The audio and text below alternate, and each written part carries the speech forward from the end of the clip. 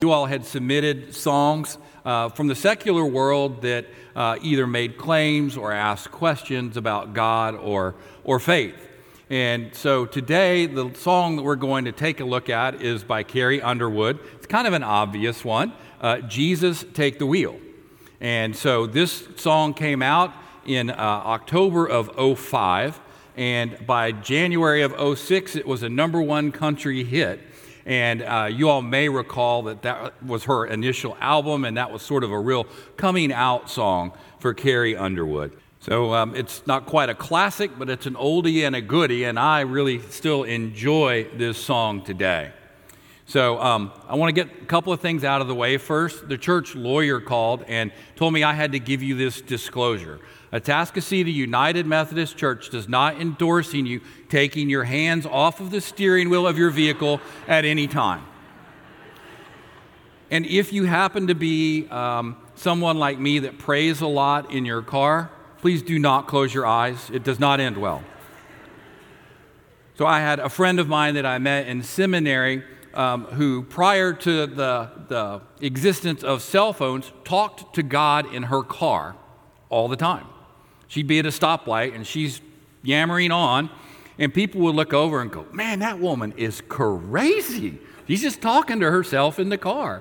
And finally, when cell phones came out and everybody had a speakerphone in their car, she was praising God because now she wasn't the crazy lady talking to herself. She was just another lady on the phone. So this song, it reminds me of a bumper sticker that I saw. Said, "If Jesus is your co-pilot, move over, you're in the wrong seat." And I like that. So what's happening in this song? So for whatever reason, the songwriters decided she was going to Cincinnati. And the lyrics say she wasn't paying attention, she was going too fast, she hit some black ice, and she loses control. And metaphorically speaking, she takes her hands off the wheels, and the car comes to a safe close. She's got her little baby in it, in the car with her. And I love the song and I love the message. But it reminds me of my life. So often, I turn to Jesus when I'm in trouble. And Jesus hasn't been at the wheel the whole time because I think, I've got this. I can handle this. Go Mike, right? That ever happened to you? Think, oh man, I've got this new business venture or whatever it is that you are about to do. I've got this. I can do this. Maybe you even prayed about it before you did it.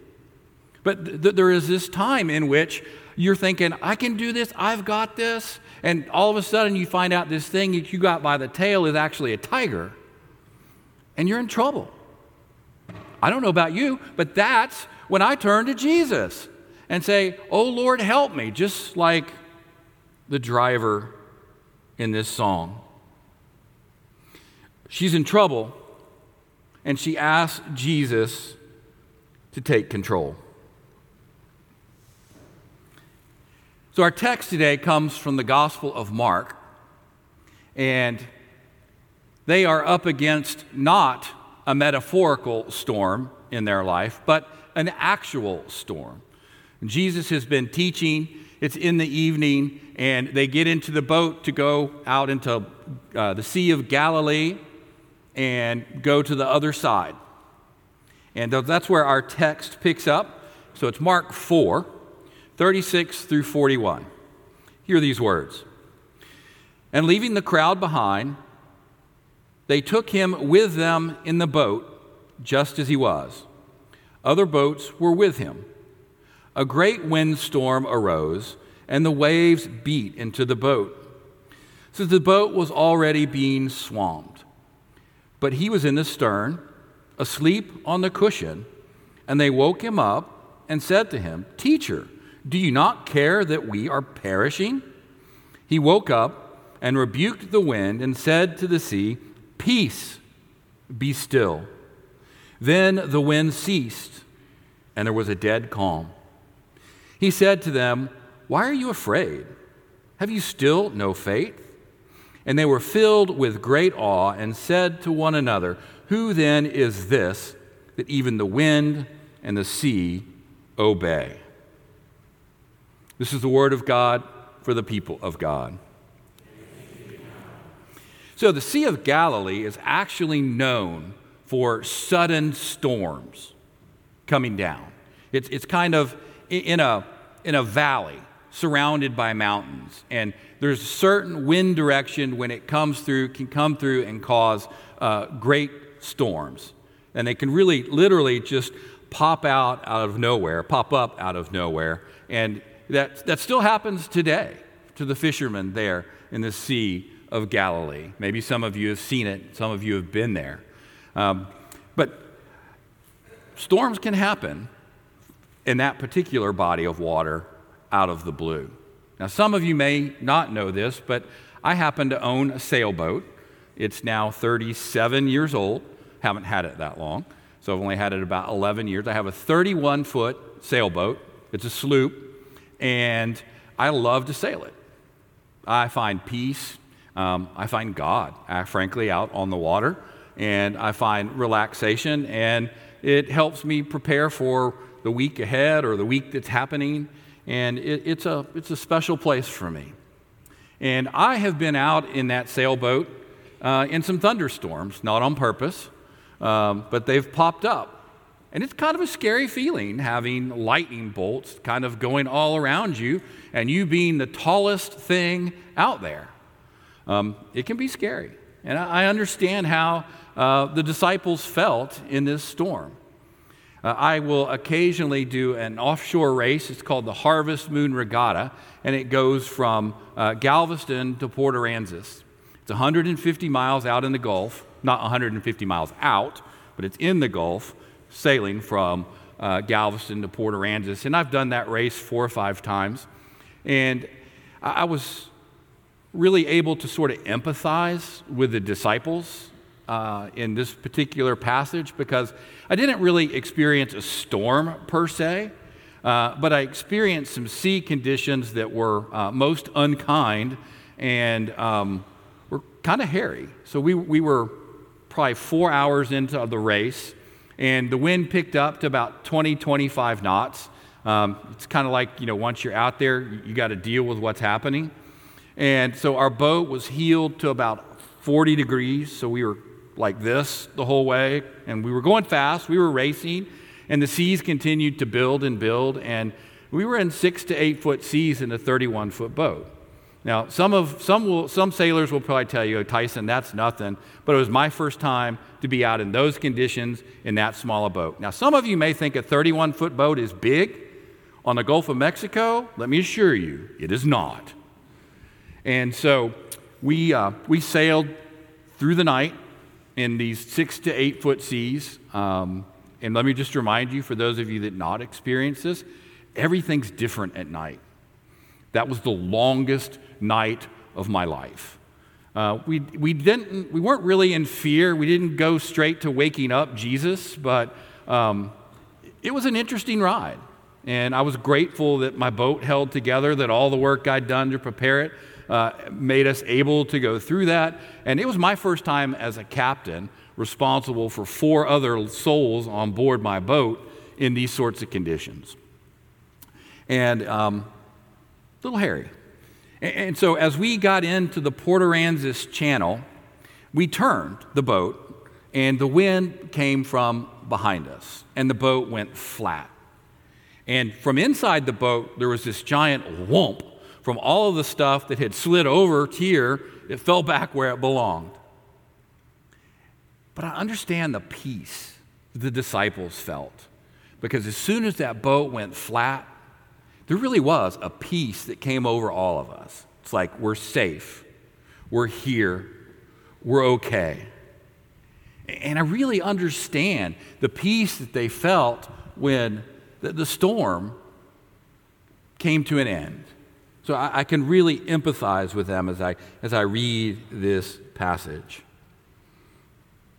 So it's interesting to note that in this text, Jesus says, "Be still, be quiet." Basically, hush, be quiet. In chapter 1, verse 25, Jesus said these exact same words to a demon-possessed man.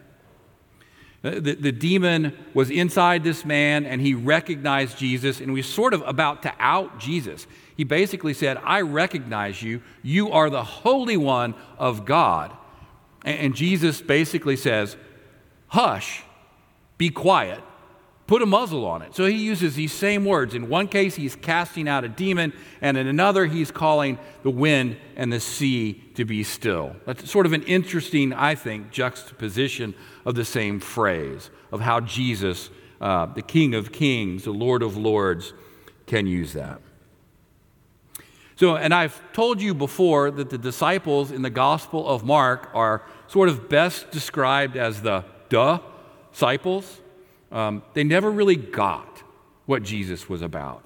I mean, I don't know how often you read the Gospel of Mark, but every time I read it, I want to go, oh, come on, guys, don't you get the point?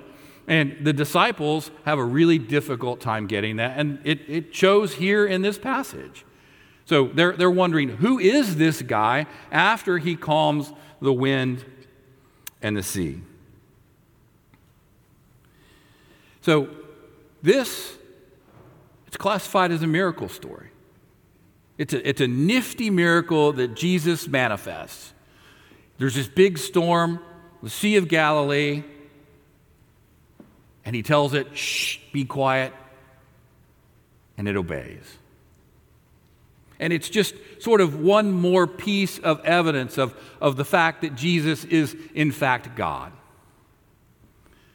But I have to tell you, if you let this story stop at a little nifty miracle that Jesus did, you're missing some great stuff. Because when you look at this sort of in a spiritual way, it's really our story, or at least my story. It's a story of how I think I have things handled, and I'm in trouble, and I turn to Jesus. Or I forget that Jesus is right there with me in the boat, and yet I'm afraid. So in this song, the woman is on her way. She's hustling home. She gets into trouble. And she asks Jesus to take the wheel of her car, don't do that, and of her life. So the disciples, they're in the boat with Jesus, and there's this big storm. And they become frightened. And then they remember that Jesus is there, and they say, wake up, save us.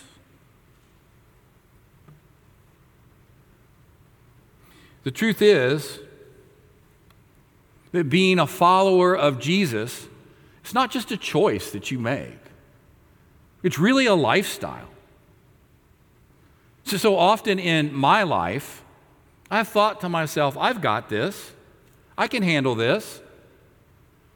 And then when things get tight, when things get scary, I go to my closet, I open my closet door, I get God out of the box, and I open the box and I say, hey, God, help me out here. I'm in trouble again. Do you ever find yourself doing that? Really, as a follower of Jesus, we have to remember that Jesus is walking with us all the time. He is in the boat with us all the time. He's not something that we can just turn to when we mess things up. Being a follower of Jesus is a lifestyle choice.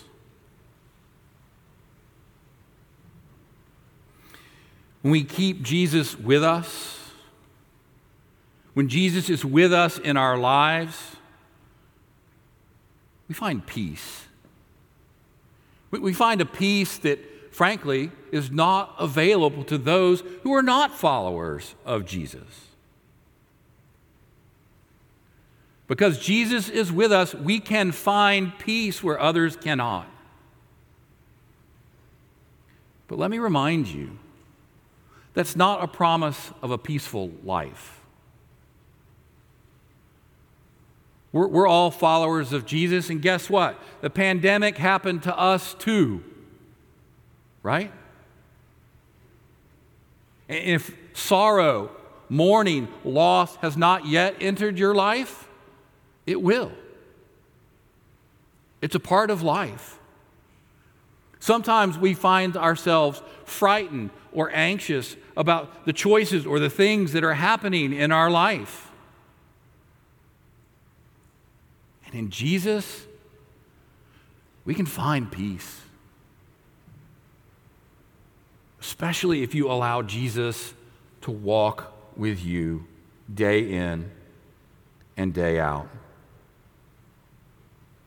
With Jesus, we can find peace in sorrow, in sadness, and in loss. We find peace in the understanding that the end of this life is not the end of our life. We find peace with the idea that we will be reunited someday with the loved ones that have gone on before us. I find peace in that.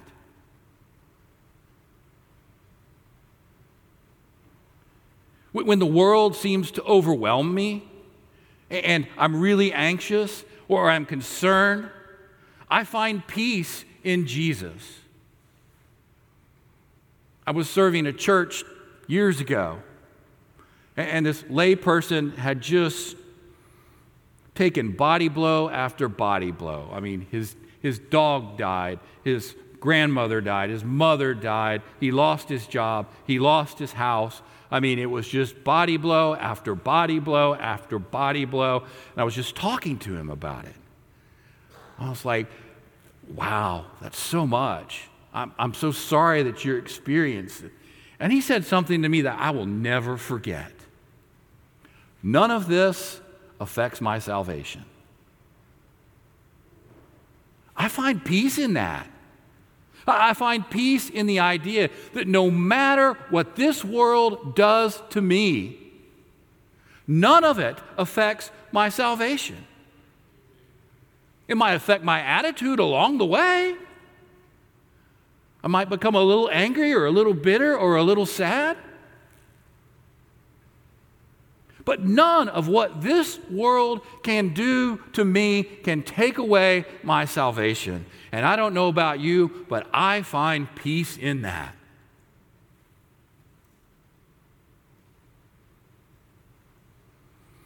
When we are confused about what to do, I find peace that Jesus is walking with me.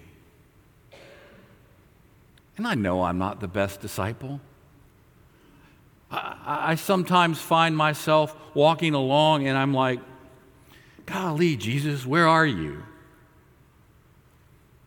And then I stop and I look at myself and it's me that's wandered off. It's not Jesus. He's always there beckoning me back.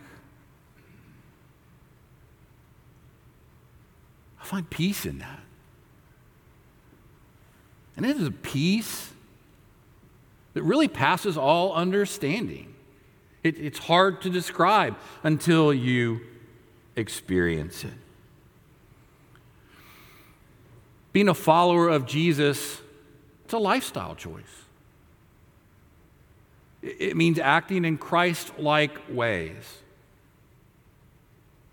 It means desiring to grow in our faith, taking advantage of those opportunities that come our way to grow in our faith, and to be able to look backwards and to see where God has been at work in our life. In Jesus, we find peace. But we need Him all the time. We shouldn't just go get Him out of the box in our closet and bring Him down when we need Him. The truth is, we need Him all the time. That's what it means to be a follower of Jesus.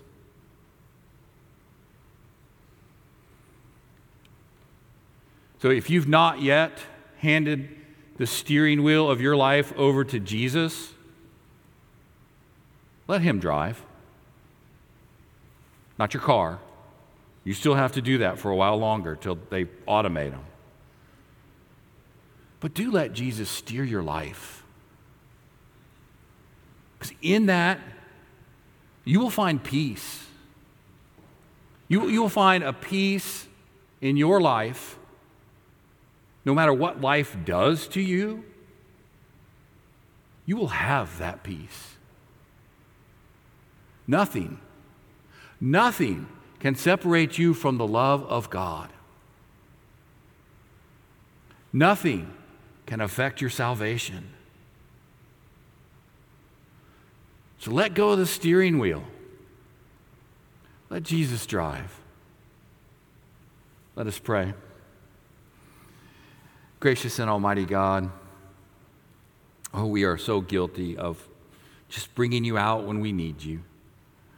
Father, help us to not keep you in a box, but to keep you by our side all the time. Father, for that peace that enters our life through our relationship with you, Father, we give you thanks and praise. We really don't completely understand it, but we know that it's there, and we just say yes to that. Yes to your love. Yes to your grace. Yes to the peace that comes into our life through you. And for that, we are grateful. For that, we are thankful. Father, help us to be and become the disciple that you would have us to be. Make it easy for us to hear Jesus in our life, to hear the words that he whispers to us, the words of love and of grace and of forgiveness and of guidance. Open our ears, Father, that we may hear, that we may experience that love and grace. We pray this in Jesus' holy name. Amen.